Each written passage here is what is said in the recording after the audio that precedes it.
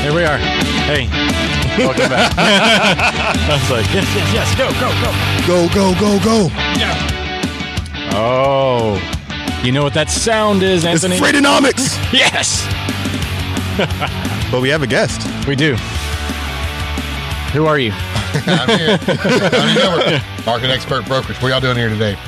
We're doing Freightonomics, Donnie, and I can't tell you how excited I am to have you here. It's first time. Yeah. Hopefully not the last. Now, why didn't you invite me before? Hope we don't scare you off. I hope not. We had to work some stuff out before. Yeah. We had to make sure we were ready for the Don. All right. The Don. I need to sign a few things. That's Yeah. wild. Yeah, the man, the myth, the legend, the Donnie. Yeah. So there has been a little bit of a shakeup recently in the freight industry. Donnie? Fuel cards? Fuel cards. Fuel cards have shut down. Yeah. Well, that's not a big deal, is it, Donnie? No. If you want a quick way to shut down a fleet, shut off their fuel cards. So this is massive. This isn't a fleet. This is several fleets right now. Their drivers are having issues fueling. And there's enough issues that happen in the freight industry that causes service issues. The fuel cards is one that a lot of people really don't even think about. Yeah. But here now, instead of your truck being delayed, this causes a lot of service issues because your truck pulls up, he swipes his fuel card, and he can't fuel. Right. And of course, normally they're pretty low on fuel. So they can't move. And with the way the ELDs are today, this can have a real big impact on what's happening with these trucks that are moving, especially if your load is time critical. If it's a expedited load, even loads, such as produce or whatnot, it could cause a claims issue. Right. If they're too late. They may say, hey, we don't want these now. You're supposed to be in here, yesterday morning. Now we Right. can't get you till tomorrow. We don't even want it anymore. Right. So it's a very serious issue, and it's going to cause a big disruption with the drivers.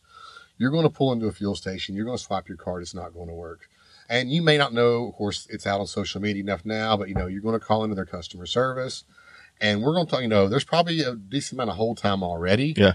Now it's going to be well over an hour probably that you're going to have to sit there and just wait on hold. Jeez. And if you can get through, now you got a guy, if let's say your fuel card is working just fine. Yeah. And you got 5 guys in front of you parked at a pump. Yeah. That's blocking because they're on hold for an hour. Right. This is going to hurt other people at stations that are trying to get through and get fuel as well. So a big disruption. A lot of patience is going to be needed. It's going to cause some service issues. I'm sure your big carriers are probably calling the large stations like your Pilot or Flying J's and saying, hey, fuel my trucks. I'll pay you tomorrow. Send me the bill. Just fuel them. Let's go. Because if you're carrying a load like FedEx or whatever, you don't have room to service fill those. Right. And their on-time delivery services are very, very high. Oh, yeah, FedEx is, they don't mess around. No. So a couple of these, because of a fueling issue, it's going to really hurt those numbers really quick. And Do we know how big this fuel card is? Yeah, it's a fairly big fuel card. So the exact number of trucks that are on there, I don't know. But it's going to cause quite a disruption. Yeah, EFS, I believe, is one of the largest in the country, are they not? So, I just didn't know if we had a specific number to give the people. But you're going to, where it takes to maybe put, 45 minutes to an hour to fill a truck up, you can be pushing that out now from almost 1 hour to 3 to 4 hours. And now with the hours of service, you were mentioning, you only have so much time of on-duty time before you got to shut down. And now if you're, and it has to be a consistent string. So they can't just say, well, I'm off duty for until the fuel card works. Yeah, you can't stop the clock. So here, you have 3 hours of on duty not driving. It's going to cut through all that, and it may short you 50, 100 miles of driving time. So here, were you expecting to get into your delivery? You may be short, and maybe the next day now. Yeah, and on that same note, so we had, with the hours of service, this has been the ELDs and everything have really kind of complicated things in terms of driver management, fleet management here in the last couple of years, because now people are forced to abide by these strict rules of timing and being on duty, off duty, driving, et cetera. So they once they start, they're on the clock. Yeah. There's no stopping for any reason, and they can't, manipulate their hours as they used to. So California, we just had a big call for rehearing. I think the ATA has jumped in on this. So basically they had where they had ruled in the favor of employees, or, I guess you could call it in favor, but I would argue that it's really not. That if you are in California in the sleeper, in a truck, you are not in control of your hours of service. So that's technically time that you should be paid for. Gotcha. So they ruled, California on their own ruled this and they had, it was, several it was a class action lawsuit. It's been called back and they're saying okay, wait a minute, you can't do this. Yeah. This is already a weird industry to regulate intrastate. But interstate rules say that, their hours of service, on duty, off duty, it's very strict. Yeah. You're in control of your time when you're off duty. Yeah. Whether or not you're sleeping in that truck or not, you're attending the truck by your own volition. So this is where things get real murky. Yeah. I can see how you could make the argument saying you know what? I'm sleeping in this truck by my own choice. Yeah. Because I'm off. No, Yeah. I mean, that's not, but when you sign up for the job, you knew that. yes, this is the argument. It's kind of like one of those things. And they're trying to apply the law or the rules of an office worker, for instance, to somebody whose job is to be on the road traveling a long distance over time. And, personally, I think that the federal regulations will have to preempt this, because that's the whole reason they exist. It's because it is interstate commerce. It's not intrastate. You can't, the rules don't just automatically turn on in California that this is the way that we view truck drivers. Yeah. And I agree with the back pay. Yeah. If they wanted to make a rule or change the rule and say this date going forward, I wouldn't exactly be open, but be more open to that than saying that you owe $54 million in back pay. Right.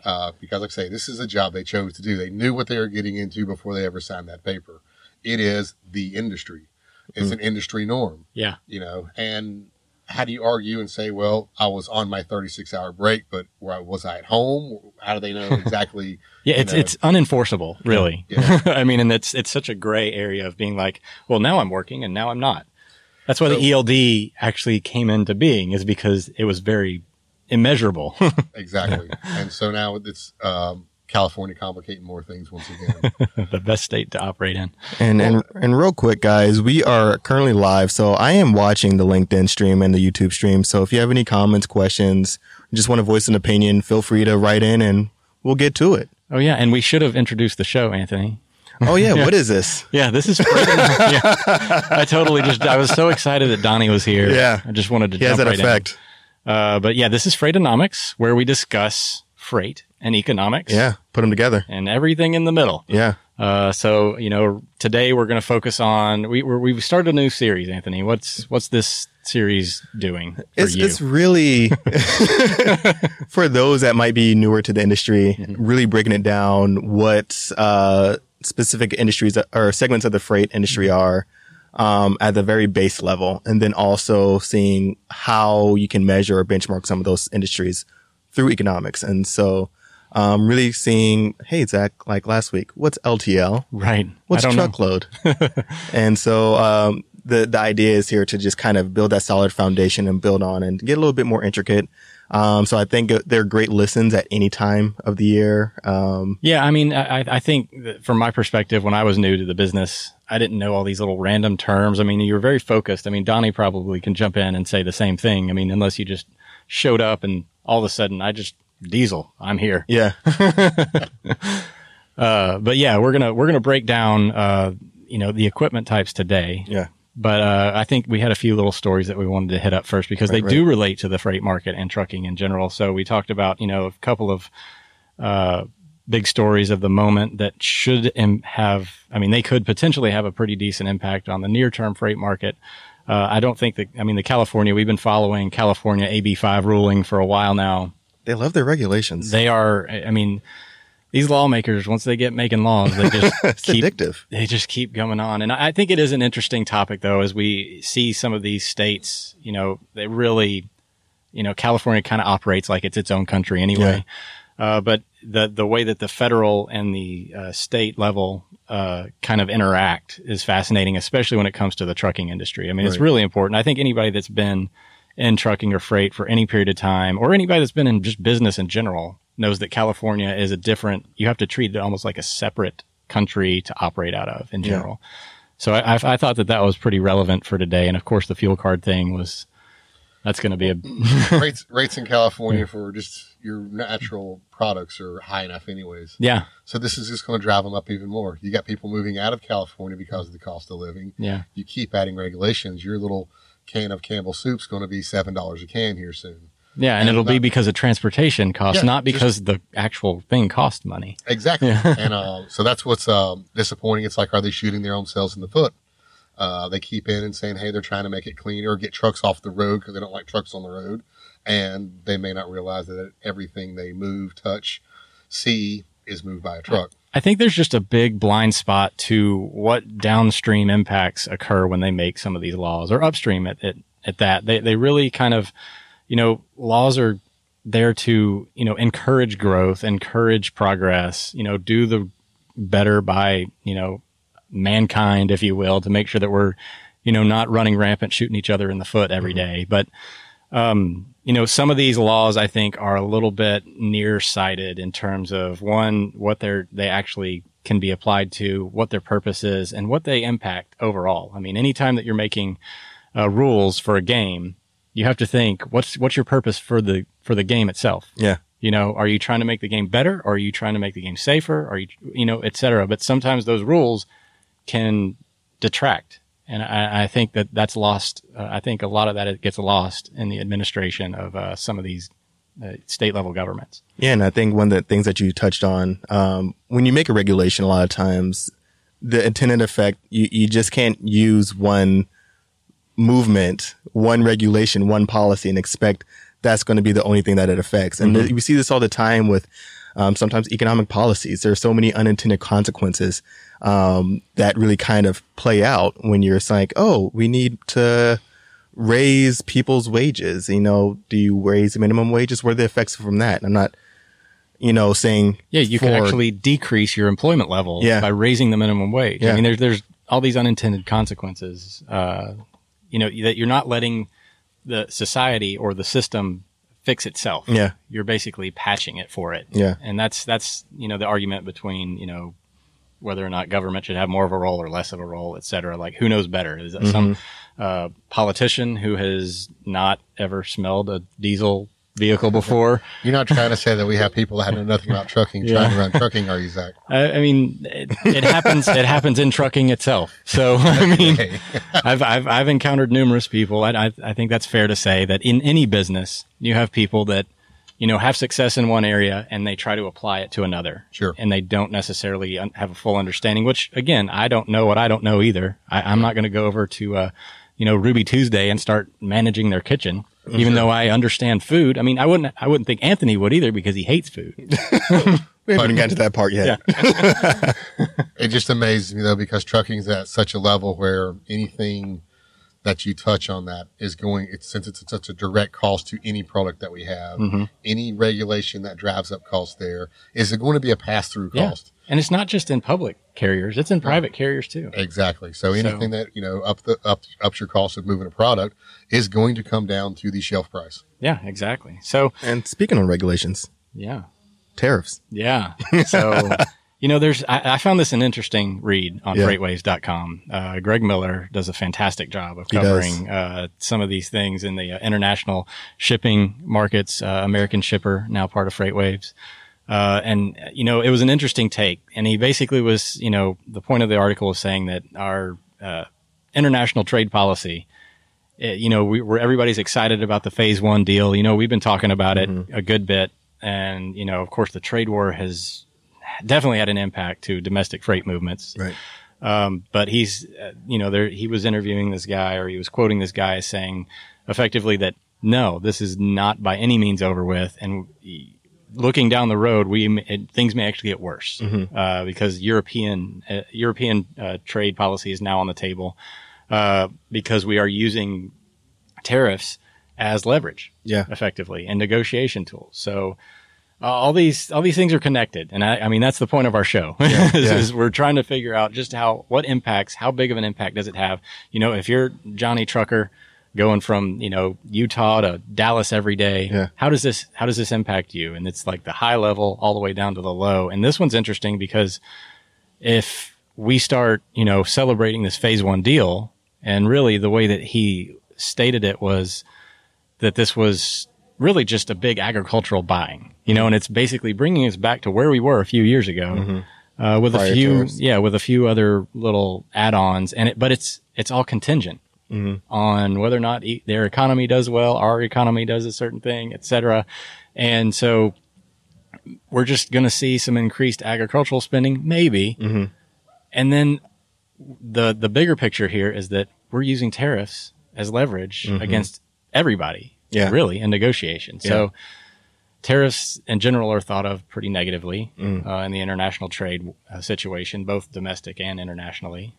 So we've seen what it does to the freight market in some regard. It actually wasn't that bad last year in terms of, the port activities and everybody was pushing things forward, but that was a temporary reaction. Right. The long-term effect is we just saw this big wave of influx of imports, and then it kind of fizzled out, which again, for freight markets, that's terrible. Like if we had any significant demand, in the country, like we saw in 2017-18, that big wave of activity would have destroyed rates domestically. Yeah. Like we would have seen, everybody was upset about 20% rate increases. Right. Probably could have seen as much as like 30 to 40% rate increases. Yeah. And then we would have had a super big fall in 2019 versus just I wouldn't call it a soft landing, but it wasn't it was still a pretty rude awakening. Right. We were open on 2019 though to the pull forward. Yeah. And that's what saved a lot for 2019. Yep. So this Exactly. year we can't do a pull forward. So we're going to get into that natural cycle this year with the tariffs. Yeah, everything feels like it's kind of coming back to a normal rhythm for now. But at the same time, I think we're still working on that supply side. Yeah. And I think especially with the phase one tariff deal, like you said, we spoke about it a lot. Yeah. I think to really sum it up, it's almost like an act of good faith. Like, we're going to get there Right. eventually, guys. We're working on something here. And like you said, it's going to be a huge on the agriculture side, a little bit of a Right. break for farmers. They need it. Yeah. After they had the 2019 they had. But it's really not going to really move the needle on from a production point too much. Yeah. A lot of uncertainty still. Yeah. I mean, we're not seeing the big push of industrial production, although we just had a positive sign. Yeah. The PMI. We'll get to some of that. We'll get to some of that here in a bit. A little teaser. Yeah. I guess. But let's go ahead and get into what our little purpose is for the next couple of weeks. Yeah, Zach. Sometimes when I'm on the freeway, I see what I think is a freight truck. And sometimes I see a freight truck and it's hauling a trailer. I think you call this equipment. Equipment types, trailer Equipment types. Yes, trailer types. A freight truck, A freight truck. semi, tractor trailer, Sometimes it's pulling or hauling the big dog. A freight truck, a flat thingy. a flat thing. Yeah. Flat. All right. Sometimes it's pulling like this huge thing. 2 wheels, 4 wheels, 8 wheels, 8 wheels. 8 wheels. 8 wheels. Wow. Yeah. Fury. Yeah. And sometimes there's like a refrigerated unit on one of those box thingies. So you're telling me there's different types of these. Do you know how many different types there are? I know there's 3 big main ones. And then I know that there's many types of those big main ones. And then there are specialties. But As many container types as you can think of. Yeah. That's how many trailer types there are. Yeah. So the 3 main ones, you're talking about dry van, refrigerated, and flatbed. And what's the largest of those 3? The largest, Yeah, like the most popular. dry van. Dry van. Yeah. What's that breakout? Now yes, dry van is the most popular in terms of large fleets and whatnot, but there's actually a huge amount of flatbed out there. Now, Yeah.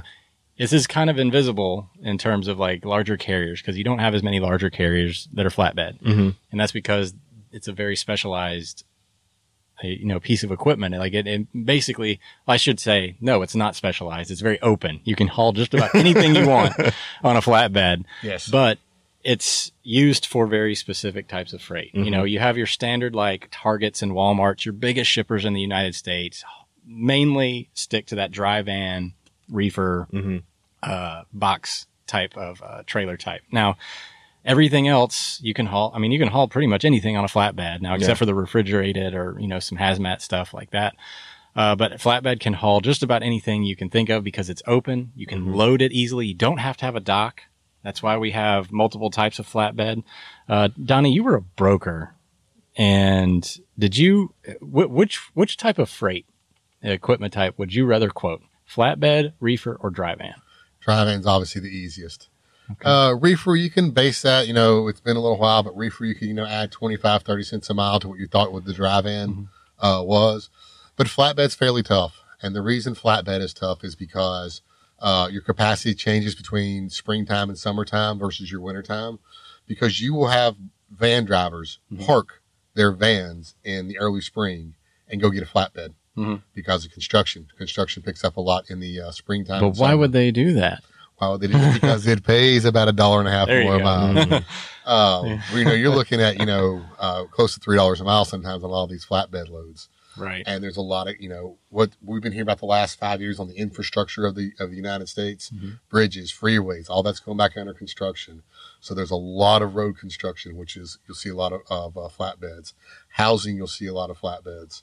There's a lot of industry that runs on flatbeds, but the peak season is basically the warm weather. Yeah. And so to break it down for you, Anthony, Please. because we deal mainly in the contracted freight market here.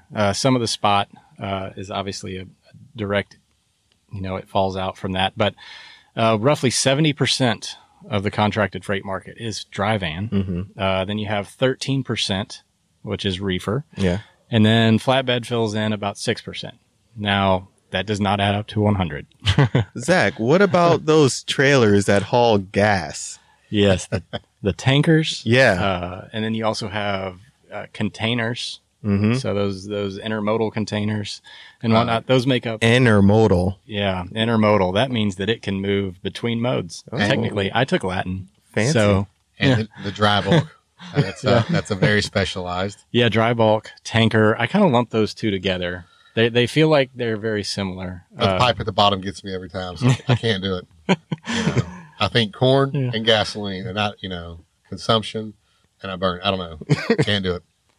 And Well, a quick reminder for those of you that just might be tuning in, we're live. So get those questions or comments in on LinkedIn or YouTube. But yeah, let's get back to it. And Yeah. Anthony, on flatbed, you got your regular flat 53 foot. You got drop deck, double drop. You've got a lot of different types of flatbeds. oh, we're going to break down some flatbed trailers Oh yeah. here in a minute. Oh yeah. Low boy, which you haul your big Yes. excavators on. hmm So it gets into very, very specialized as well.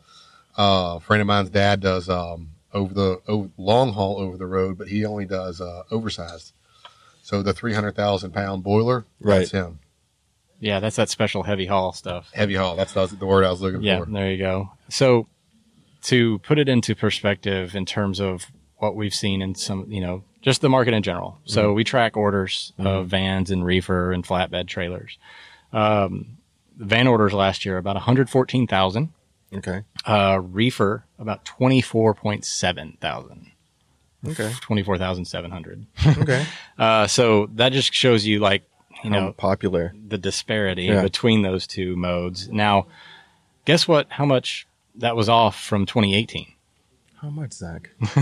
So it was cut in half, Yeah. and then a little bit further. It didn't stop there. So 261,000 dry van trailer orders in 2018 compared to 114,000 this past year. So significant amount. Yeah, and 69,000 reefer trailer orders versus 24.7 this Gotcha. year. So we're obviously in a contractionary. People are not investing as much as they were. Yeah. But you can stretch that investment though. So trailers, I believe their life cycles, due to all the newer technology that we're putting on trailers, the ABS, all the new features, has shortened the trailer life to, I think, I was talking with Greg about an 8-year turnover rate. You can stretch that about a year though. When things are, we things are were tightened running up. we were running 15 to 16-year-old trailers. But those are the older, those are the older drive-ins. But they're starting to swap those out a little bit earlier now as well. But yes, so if there's one area that a company can really get in and tighten down spending on, they can push their trailers 1 or 2 more years. Oh, for sure. And of course, save several $1,000s. Trucks they can as well, but once you start breaking that year number 3, you're going to see the maintenance expenses really pick up on the trucks a lot more than you would see on a trailer. Right.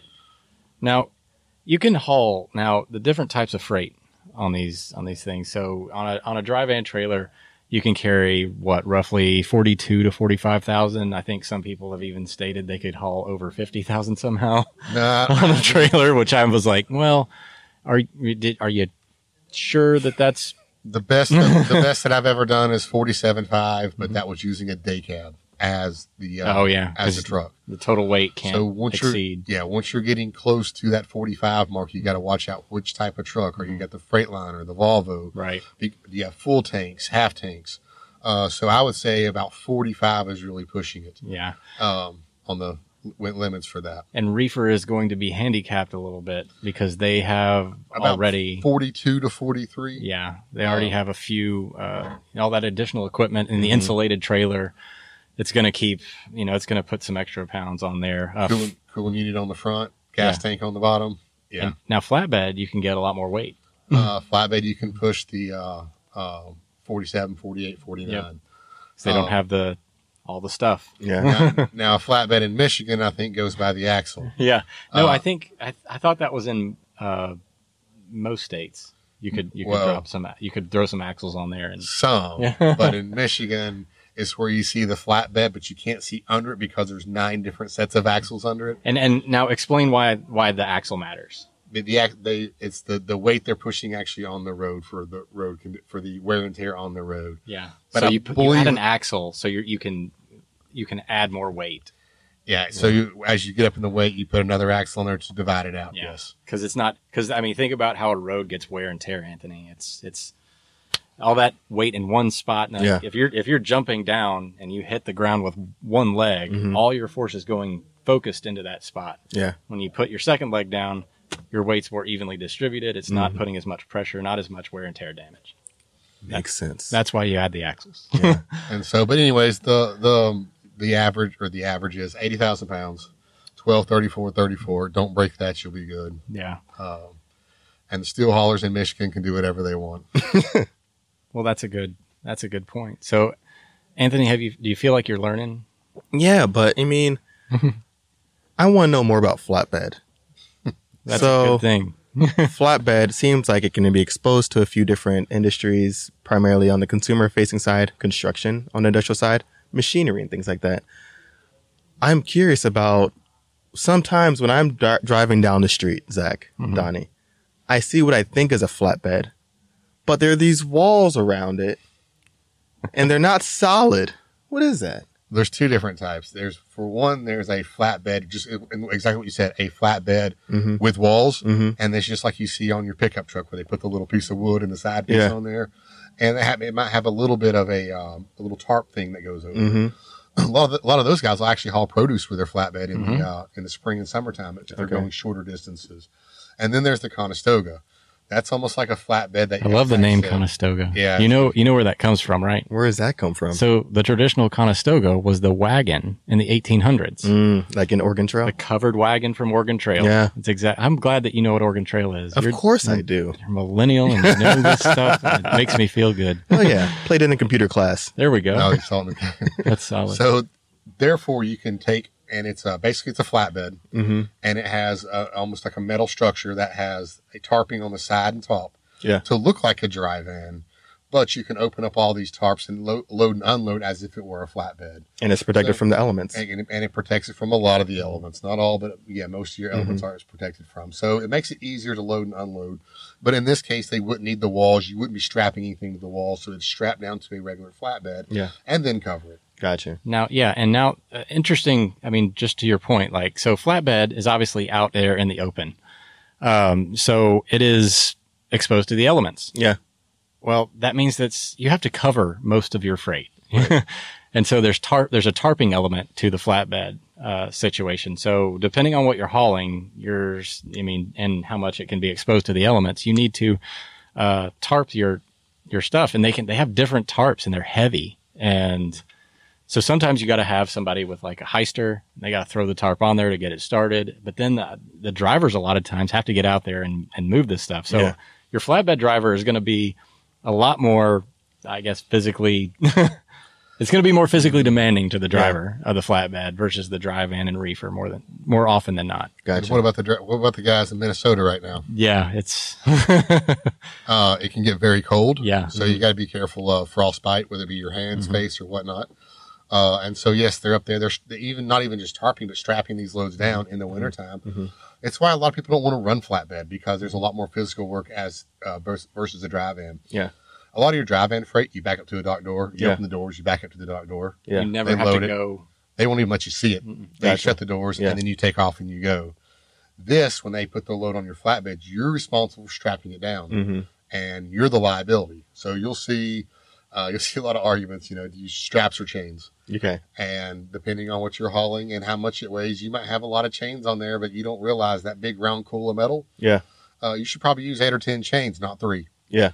And it looks like you got it, but you don't realize how heavy some of those things push 40,000 pounds. Gotcha. And yes, it might be fine, but it's when you slam on the brakes, when you swerve, that's when the safety issues come into play. Gotcha. And so, Donnie, you mentioned something. I think Michigan, cold there, right? Can be. So the refrigerated trailer types, they're used to keep usually things like produce in temperature controlled environments. A lot of times people think about that in the warmer months, but this is also true in the colder months, right? Yes. So like your air conditioning at your house, the what they call it, We need some of that air conditioning in here. some of that air conditioning Dooner! in here. So they act as like a pump. Nowadays, the newer reefers can also either maintain a temperature or slightly heat a little bit. And this is used during times such as the wintertime when you have also protect from freeze. So you have areas, let's use Minneapolis, Minnesota, when it got down to -10. Yeah. You might have products like either your Gatorade, your colas, even industrial products like your paint, not necessarily probably paint thinner, but there are a lot of products that can freeze, and maybe like your Tide or bleach maybe burst the plastic containers. So it's important to keep those above a certain temperature. And so you can now use these reefers to keep, number one, the air blowing and, use their own heat to kind of insulate them. Yeah. But also you can turn it on and set it at 40 degrees even, and it'll hold it at that 40-degree mark. Gotcha. So that's going to increase during the winter months. Shorter runs, you can probably get away with a dry van. Okay. But if you mess up, if it gets delayed or whatnot, it is your claim that you're paying. Right. And now you're looking at, you're risking what could be $200 or $300 versus dry van or a reefer, and you got a $40,000 claim. Gotcha. So I've been through those issues before. Yeah.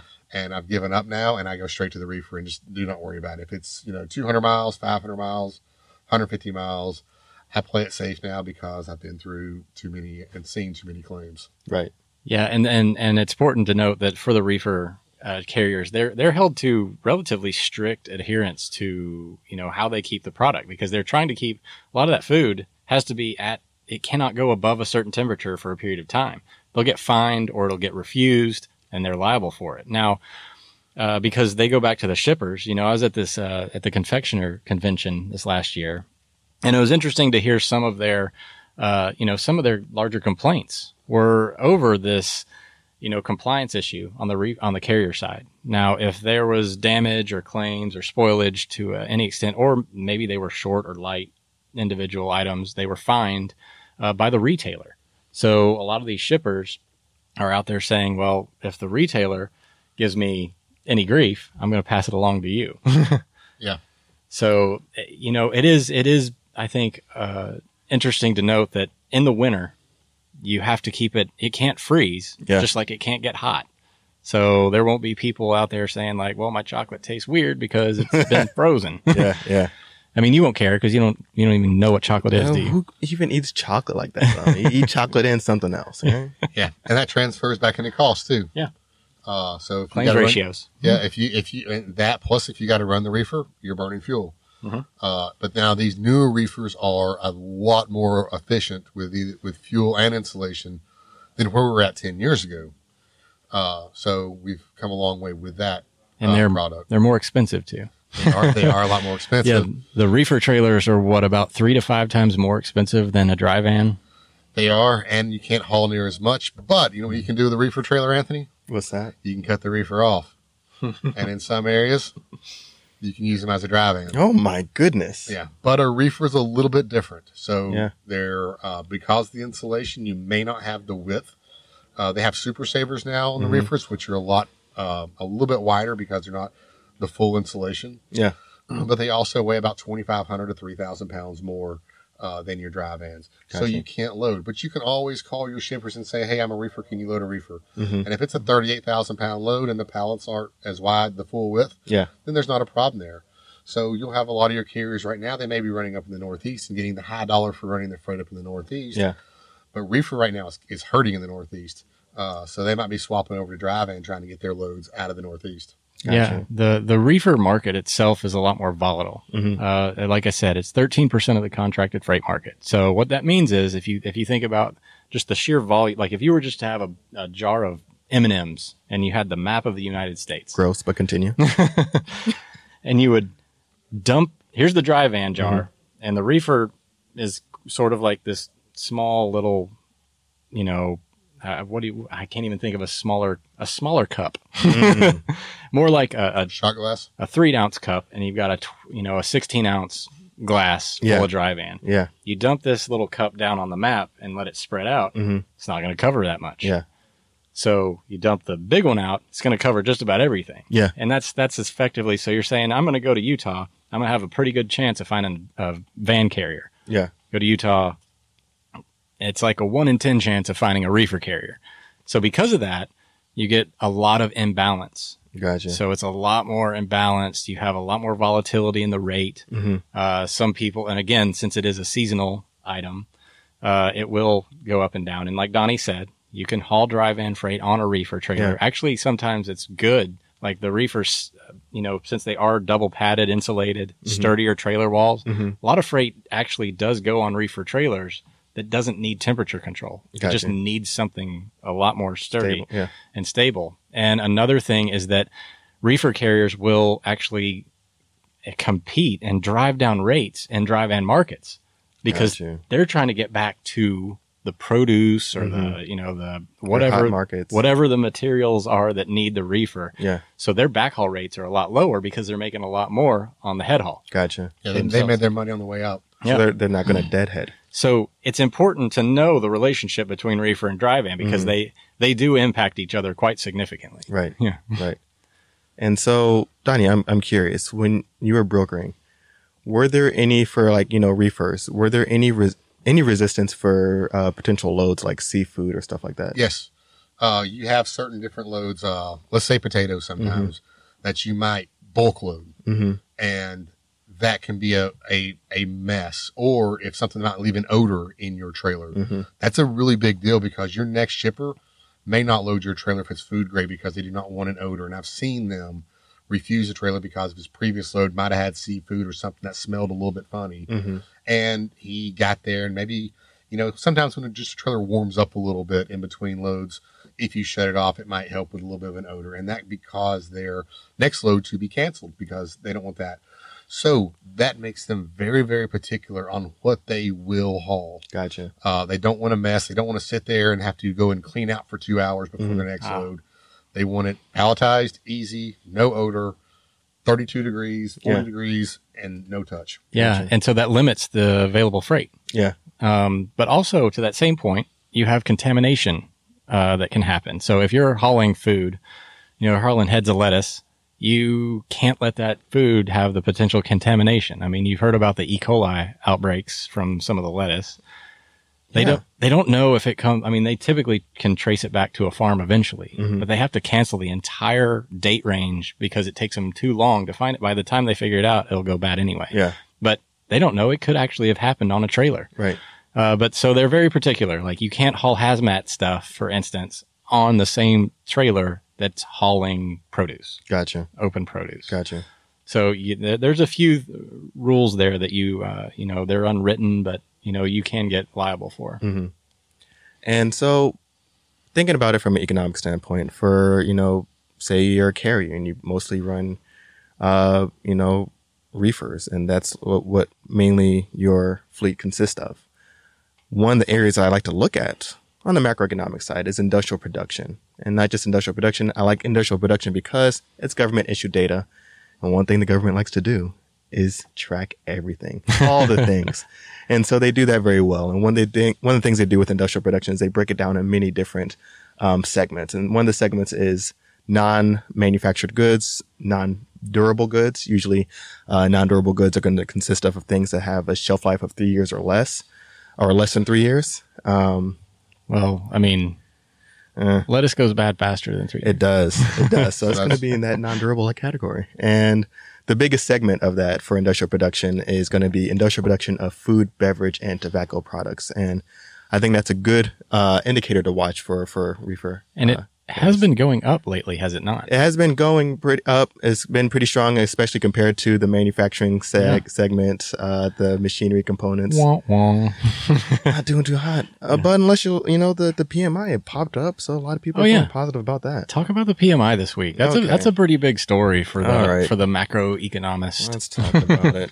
Economist. About it. Yeah. Economist. I think I made a nice syllable syllable out of that. So yeah, the PMI, it jumped up to, I think it was 50.9, 50.8. Yeah. So it's over 50. Yeah. Which again, for everybody that doesn't know, the PMI measures, it's by the Institute of Supply Chain Management, measures manufacturing activity in the United States, supply chain managers, across the country, over 300, industries or businesses represented. And they respond positive or negative to a list of questions. And when the value of the index is above 50, expansion. Below 50, which is where it's been since what, July? Contraction. Yeah, it was 5 months. So yeah, probably around that July mark. Yeah. July. So, I mean, in the industrial side, fuels, trucking. I mean, we're a goods and services or service driven economy, consumption driven, a lot of retail. We still eat food. But trucking also derives a lot of its value from that manufacturing segment. Right. So this is a pretty big jump up, though. It's a pretty big jump up. And so one of the things I think last week I was like, we might have a jump here or there, but I don't think it's going to be sustainable. I don't think this jump is sustainable. Also, this was the first issuing for the PMI after it went through its seasonal adjustment, historical revision, and all that good stuff. But one of the things that we did see, so as you mentioned earlier, it's a survey that goes out and to executives around the country.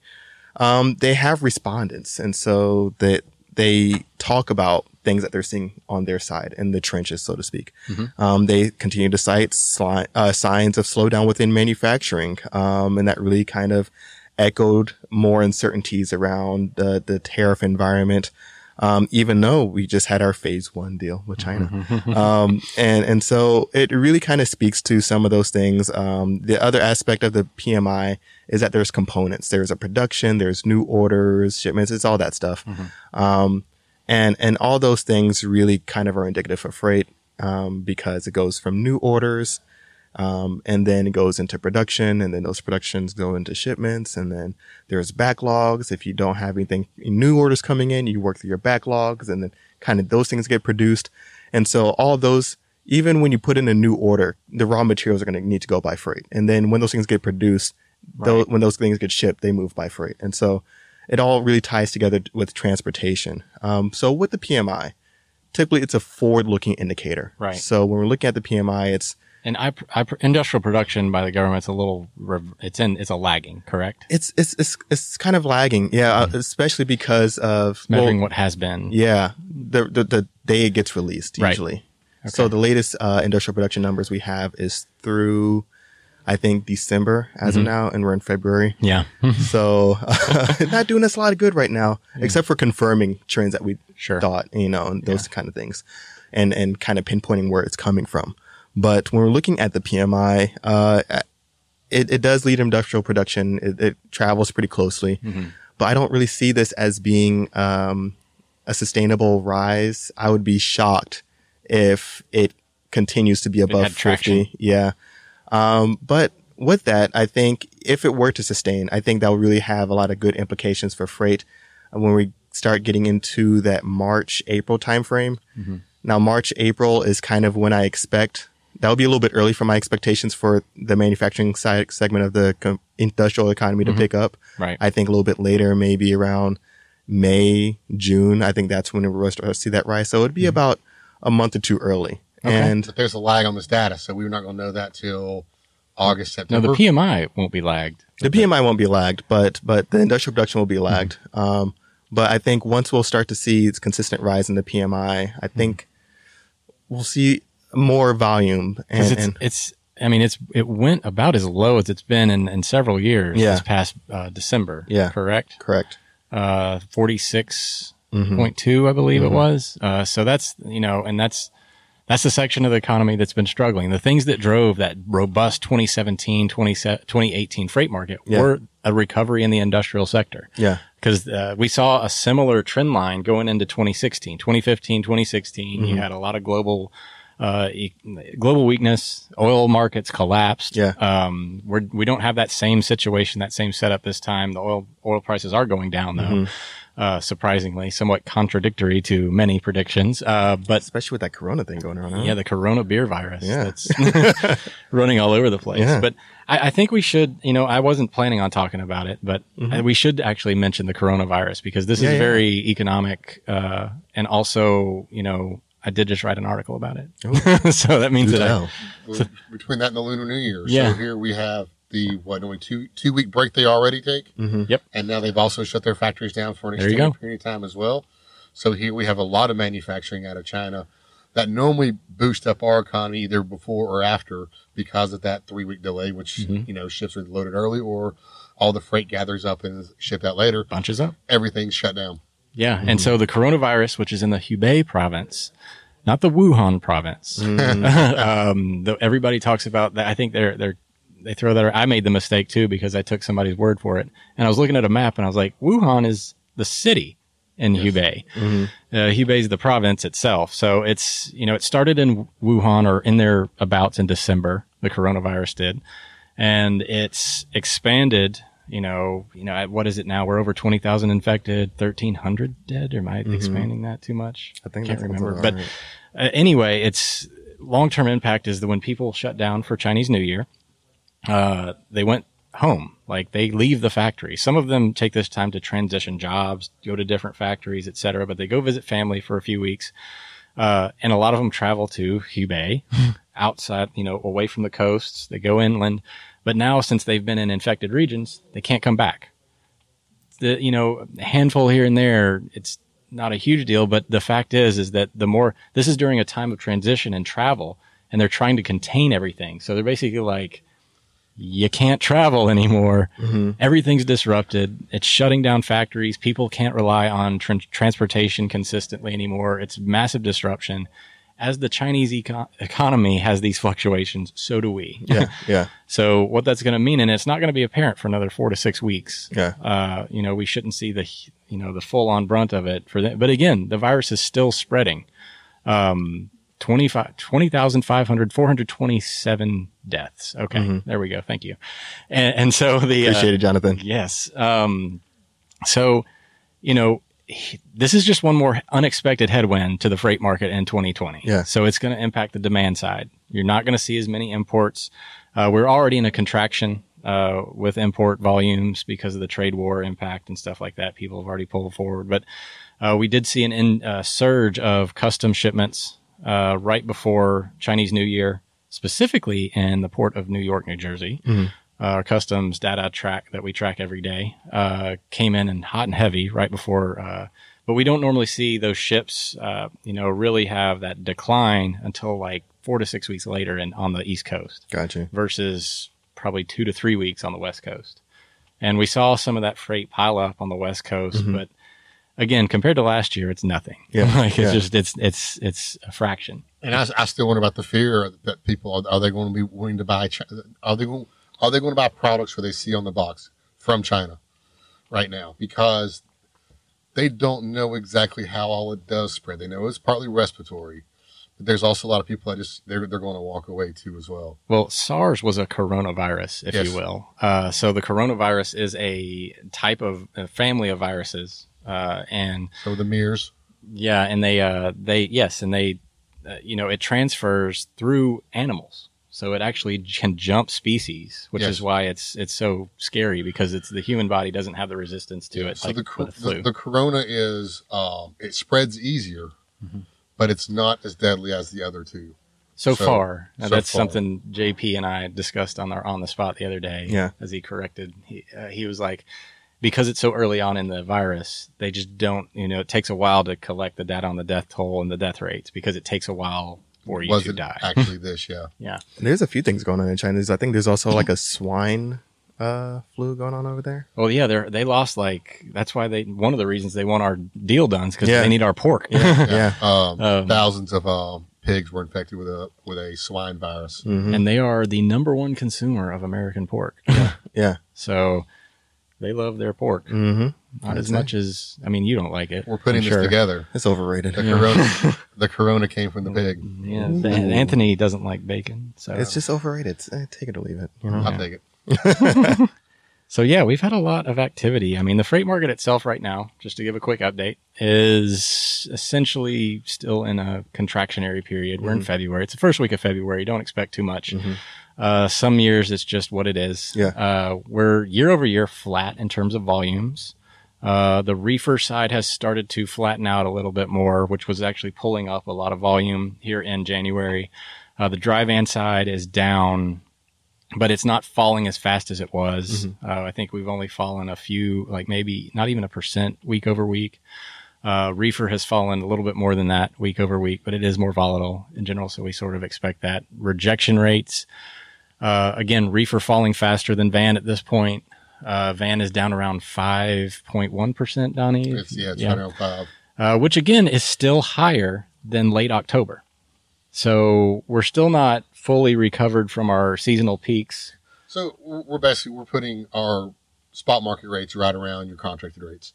It's I mean, kind of what we've fallen into. So you're not, it's not big money, but you should be out there operating and covering your cost right now. You should be able to break even in this market. We do expect it to continue to fall throughout February, though, until we typically see some action late February. Whether or not the coronavirus and all that has an impact this year was yet to be seen, but it looks like, that demand, there's a huge demand segment there that we're really got a question mark on right now at the late of this month. Because normally, you see the market recover. Now, last year was a bit of an anomaly in this way. Now, you think, when you think of late February, you think of imports, right? And your container freight. Imports and some spring, you normally see people thaw out a little bit. I'm produce. I think into February, I think produce. I think South America coming into Miami. Well, when's Florida's produce season? May? Well, not April, Florida. May? These are the imports that will be coming from the southern. Chile. Yeah, and, exactly. South America. Those will start coming in through container ships or air freight. They'll start coming in late February. And then as we get into March, you'll start seeing the produce come out through Mexico. Yeah. Into Laredo's the number one import for import city from that. So that's what I see when I see springtime coming. But you're talking about the influx of probably the ships from after the Lunar New Year. It's basically where everybody starts to get a little, it's the end of the third quarter. I had a lot of exposure to the, the floor covering, housing, construction, that type of market, furniture. That's what I think of, yeah. March is like the first time that people are like, hey, let's do some reno. Let's get out of the house, start moving around. Get out of the house. You get that first 70-degree day. I mean, maybe in Chicago it's just like not snowing all the time. New patio furniture, lawnmowers. We're still getting snow in Boston. Yeah, in New Hampshire. The days get longer, and whatnot. But yeah, I mean, February is what it is. This one is, I think the good news here, the good takeaway is that we are flat year over year. Okay. It's not, we have stopped contracting. When's the turnaround? When do you think the big turnaround is? I was saying that we would see it in the mid to late spring. I think we would start, but again, this coronavirus thing kind of throws a little, and I thought IMO would have an impact too, and it hasn't done anything. It's gone the opposite direction. So, it's really up to the supply side. Which if you're not, struggling at this point, like things are going all right for you. Yeah. Like if you can keep your utilization up, which I don't, looking at all those earnings calls and everything, people aren't, especially the big guys they're not doing great. And this is what I notice is that what we see is a lot faster than what they feel because they are operating on accounting. So they have accruals and things like that kind of lag and they kind of build and then they kind of fall. And they build and they fall. And so they don't really see a lot of this because, again, you have your payables and receivables. One's going out faster than the other. So the lining up of everything kind of happens on this untimely wave, this cycle. So it's not. You think that's how we see all these companies all of a sudden just shut their doors? What do you mean? Yeah. Oh, yeah. They utilize float all the time, especially when they become. They realize that they can't pay for the fuel that day, and it's like, we're done. No, and fuel is a big deal, especially when it spikes like that. Yeah. So we've only got a few more minutes left, Anthony. Do we have something that you want to get off your chest today? A hot take. That you want me to just tell you stop. Let's see. This might ruffle a few feathers. Remember, no food. No food. I think pandas should be allowed to go extinct. Oh my gosh. So, thanks everyone. It's kind of rough. We had a good. Now, what in the world? I'm going to let you explain yourself. You've got about a minute to explain yourself. All right. So pandas are cute, adorable, all that good stuff. Amazing. They eat bamboo, which is the toughest thing that you can. If you've experienced bamboo, I have bamboo plates. Yeah. You cannot kill it. Well, the thing is I don't think pandas want to be here.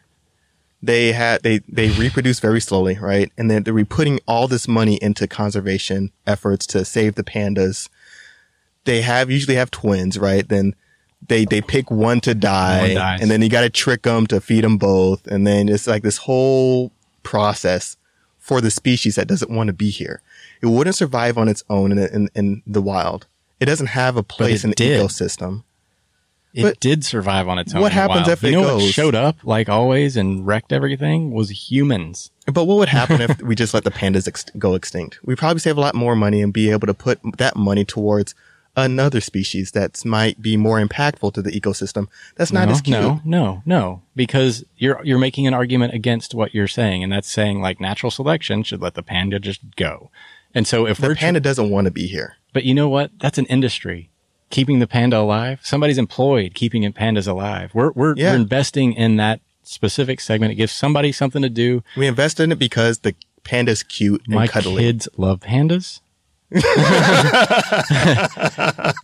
And so that's a whole thing that you're taking some joy out of the world because you're simply saying like, hey, these guys should die because we're here now. That's effectively we pick another cute, cuddly species to represent as the face of WWF.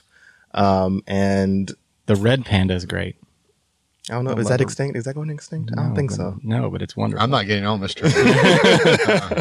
Anyway, that was, no. That's not the woodworks, huh? Yeah, that's not. Or the bamboo works. That's not going to work. You and Scar, which again, this makes sense. This backs up the fact that you don't like bacon, you don't like cheese. Or pandas. Or pandas. I like pandas. I just don't think they want to be here. And you're a fan of Scar. From Lion King. Yeah. You know what? You're painting a good picture. If nothing, I'm consistent. Yeah. I'm just here to offer a new perspective, ladies and gentlemen. To offer awful perspective. A different perspective. and he won't drive a car either. I get by on my longboard. All right. All right. Thanks everybody for tuning in this week. Yeah. That will have, lasting repercussions. I understand. Yeah. Zach and I will have a conversation. Thanks to Donnie Gilbert for joining us. Yes. Thank you, Donnie. Freightonomics out. Pandas don't eat. Just. There you go. The sauna. The sauna that is this podcast. I had a great time. Yeah. I had a great time.